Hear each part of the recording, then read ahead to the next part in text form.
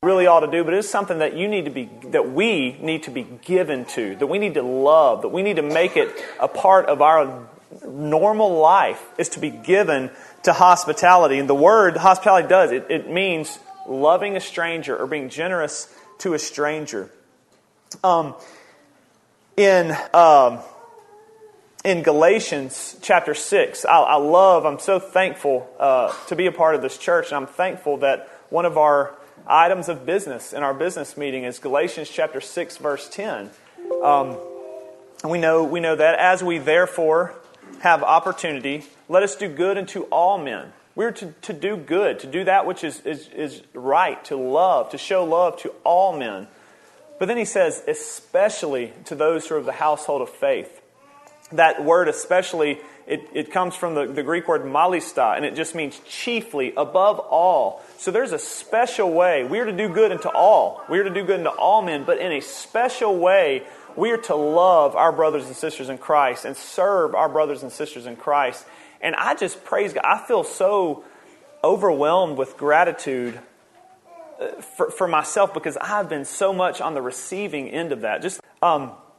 And so the call is, to whom much is given, much is required. And so my exhortation again is to my generation and younger, is to take up that mantle, to make it a part of our life, to make it a part of a part of our normal activity. It is normal that we do good to all men, but in a special way to our brothers and sisters in Christ. That it is normal for us to be given to hospitality. I also, as an ordained elder, 2 of the 4 times it's mentioned in Scripture, Paul to Timothy and then Paul to Titus, in the qualifications of an elder, is to be given to hospitality. He says in 1 Timothy 3:2, he says, a bishop then must be a bishop, or an elder, then must be blameless, the husband of one wife, vigilant, sober, of good behavior, given to hospitality, apt to teach. So elders are to be leading the way in this, and to be the example in this. And I'm so grateful that I have great examples to look up to myself. Paul would tell Titus in Titus chapter 1, verse 7 and 8, for a bishop must be blameless as the steward of God, not self-willed, not soon angry, not given to wine, no striker, not given to filthy lucre, but a lover of hospitality. Again, see, it's not just, like Judy Guest would always say, do it cheerfully. Let's see, immediately, cheerfully, and from the heart. When we're obeying or when we're serving others, immediately, cheerfully, and from the heart. It is not something that we should just grit our teeth and just do it because we know we really ought to do it. But it's something that we are to be a lover of. And I get it. We are sinners. We're not always going to be, yes, I get to be inconvenienced. But we can pray that, Lord, cultivate in me a heart that loves to be hospitable, that loves others, that loves to be a servant, that wants to emulate our Lord and Savior, Jesus Christ. 1 Peter chapter 4, this is the last time it is mentioned in Scripture. And again, so in Hebrews 13, when Paul, or the writer, possibly Paul, probably Paul, says, let brotherly love continue. Hebrews 13, 1 and 2. Let brotherly love continue. Be not forgetful to entertain strangers, for thereby some have entertained angels unawares. And then in 1 Peter chapter 4, verse 8, Peter says, and this is what, before I read this is what struck me so much about the passage in Hebrews and then the passage in 1 Peter, is that these letters are written in the context of intense persecution. These saints here are undergoing intense persecution. In 1 Peter, the saints are scattered all over the place because they are being oppressed by haters of Jesus Christ, haters of God. And it just strikes me that this is a point that Peter and the writer of Hebrews are still quick to make. They make it a point to exhort the saints, no matter what's going on, to love others, to entertain strangers. And then in 1 Peter 4, he says, "And above all things, have fervent charity among yourselves, for charity shall cover the multitude of sins. Use hospitality one to another," and then this is in all caps, "without grudging." Without grudging. I don't know about you, but that steps on my toes. Because there are times when, maybe I do a good act of service or serve somebody in some way, and secretly, I kind of want a pat on the back, or secretly, it's really inconveniencing me and it's really frustrating me.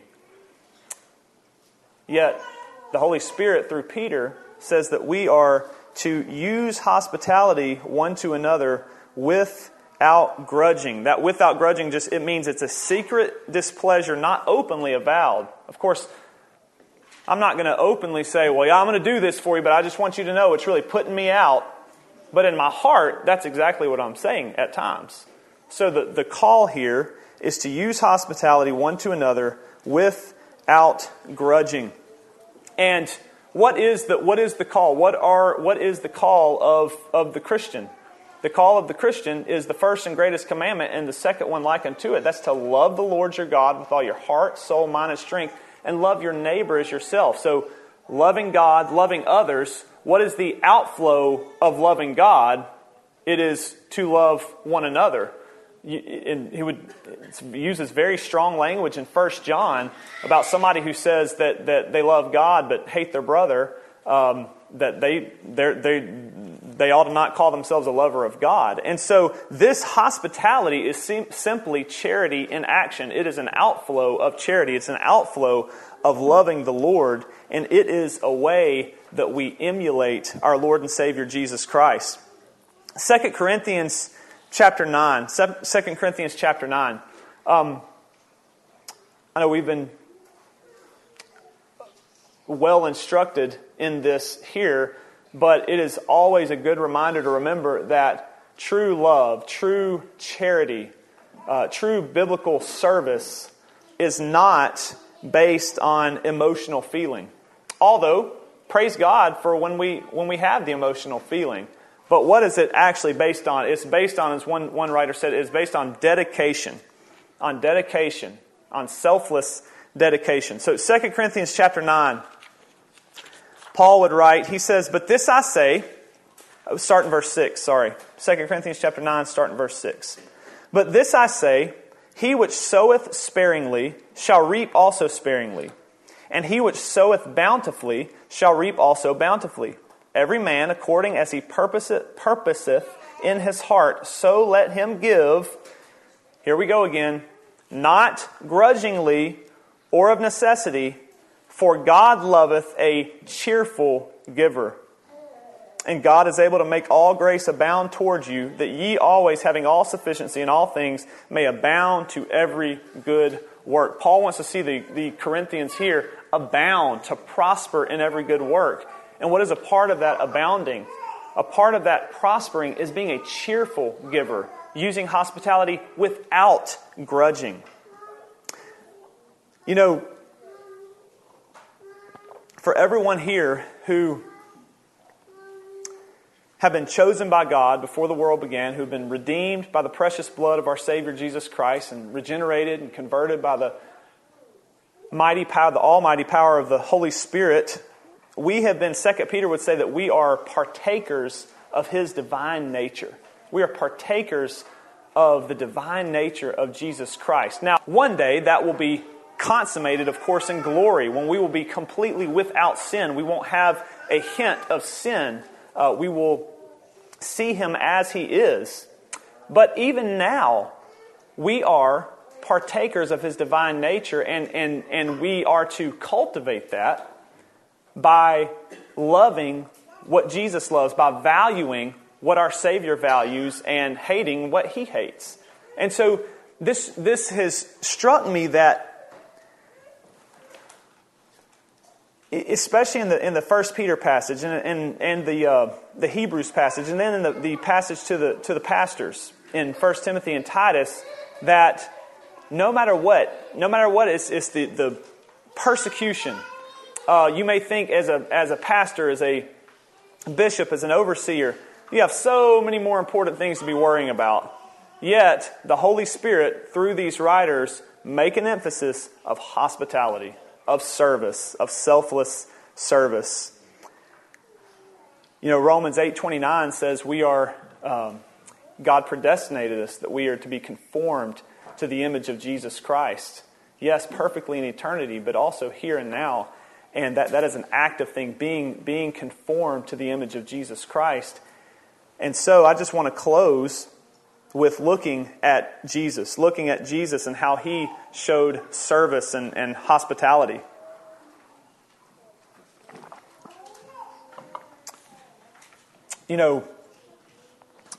Getting back to, I try to make it a regular habit to read the Gospels.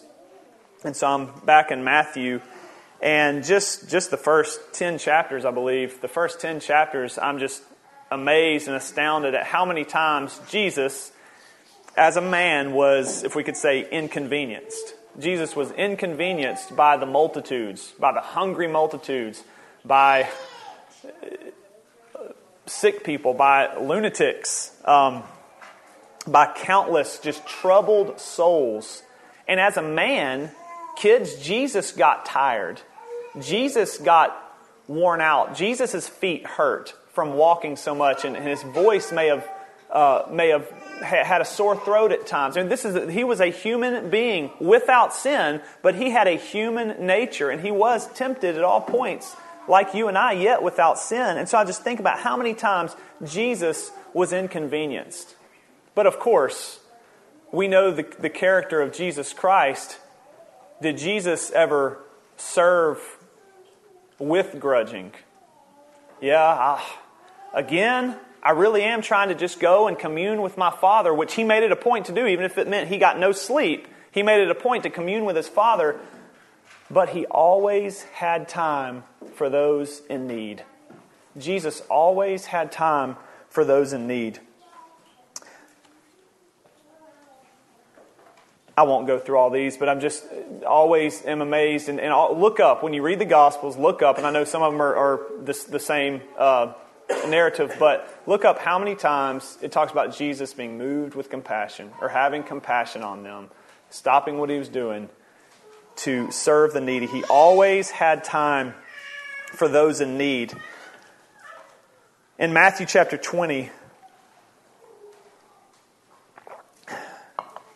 again, the value of hospitality, the value of service, selfless service, valuing what Jesus valued. This context in Matthew chapter 20, verse 25, is the context of James and John's mother. Remember asking Jesus that her boys, that her sons would be placed at a prominent place in His kingdom, that one would be on the left and one would be on the right, that they would have a high place in His kingdom. Of course, this angered and frustrated the other disciples. But listen, I'll just read Matthew chapter 20, verse 25 through 28. I'll just break into the context, just read here. But Jesus called them unto Him and said, Ye know that the princes of the Gentiles exercise dominion over them, and they that are great exercise authority upon them. But it shall not be so among you. But whosoever will be great, talking to the disciples, but whosoever will be great among you, let him be your minister, let him be your servant. And whosoever will be chief among you, let him be your servant or bondslave. Again, this is the chief. Who's going to be chief is the servant. And then Jesus says in verse 28, even as the Son of Man, talking about Himself, even as the Son of Man came not to be ministered unto, but to minister, and to give His life a ransom for many. The whole purpose of Jesus Christ coming down to earth was to give of Himself. To give of Himself, to do the will of the Father.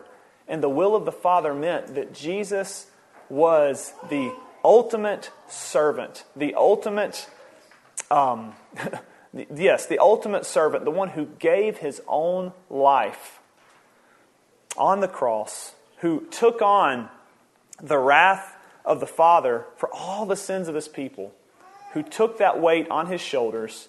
And then, yes, again, just practically speaking, during his ministry, he was willing to be inconvenienced. He never passed up. He never looked over those who were needy, those who were helpless, even if it meant that he was going to be inconvenienced. And so, as I close, I just want to ask you this. Do you and do I value what Jesus values, specifically as it relates to hospitality, to serving, to being willing to be inconvenienced for those outside of these walls, but also in a special way also for those inside these walls in the body of Christ?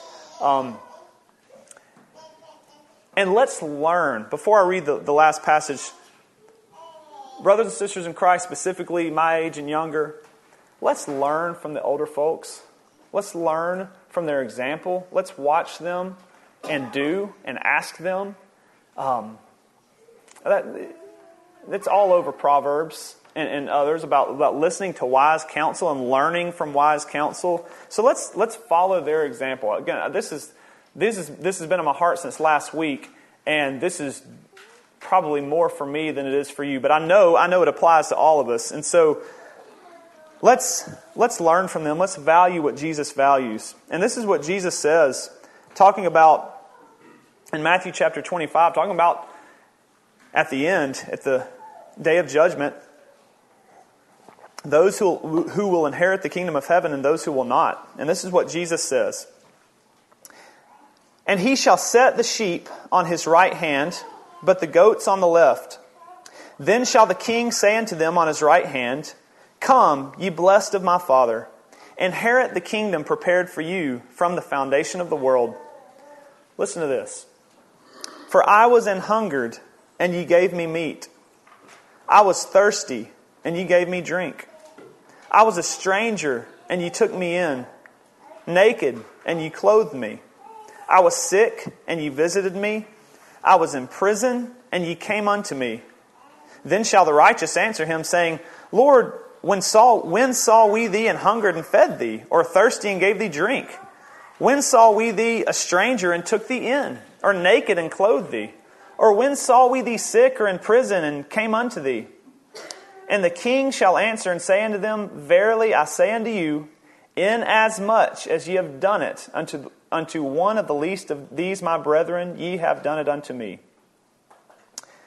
Reminds me of Sister Theda Lawrence, talking about making the apple pie for Jesus. When she makes that apple pie for whoever she's making it for, she is making it for the Lord. Let that be said of us in everything we do. Do it heartily as unto the Lord. I want to finish this though. Verily I say unto you, inasmuch as ye have done it unto one of the least of these my brethren, ye have done it unto me. Verse 41, Matthew 25. Then he shall say also unto them on the left hand, Depart from me, ye cursed, into everlasting fire, prepared for the devil and his angels. For I was an hungered, and ye gave me no meat. I was thirsty, and ye gave me no drink.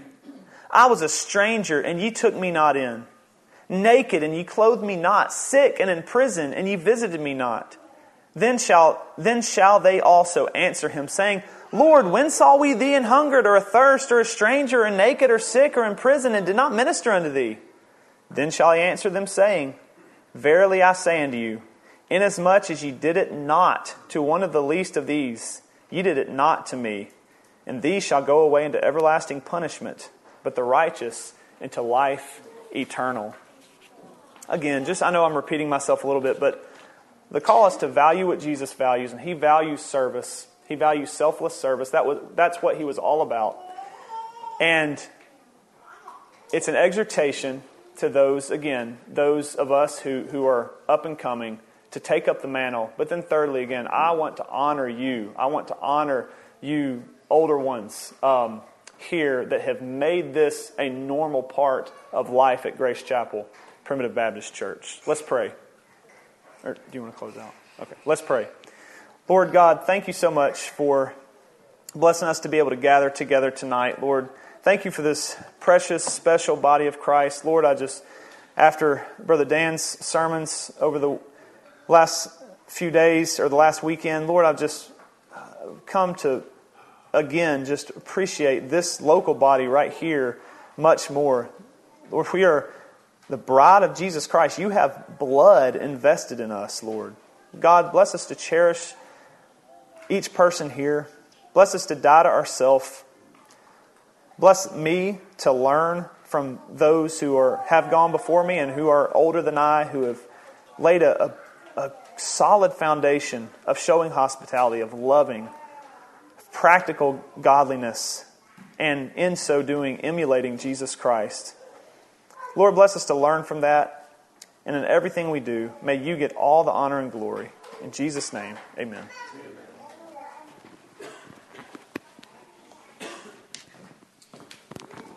So you heard two things there, and let me just highlight both of those. It's really, really important.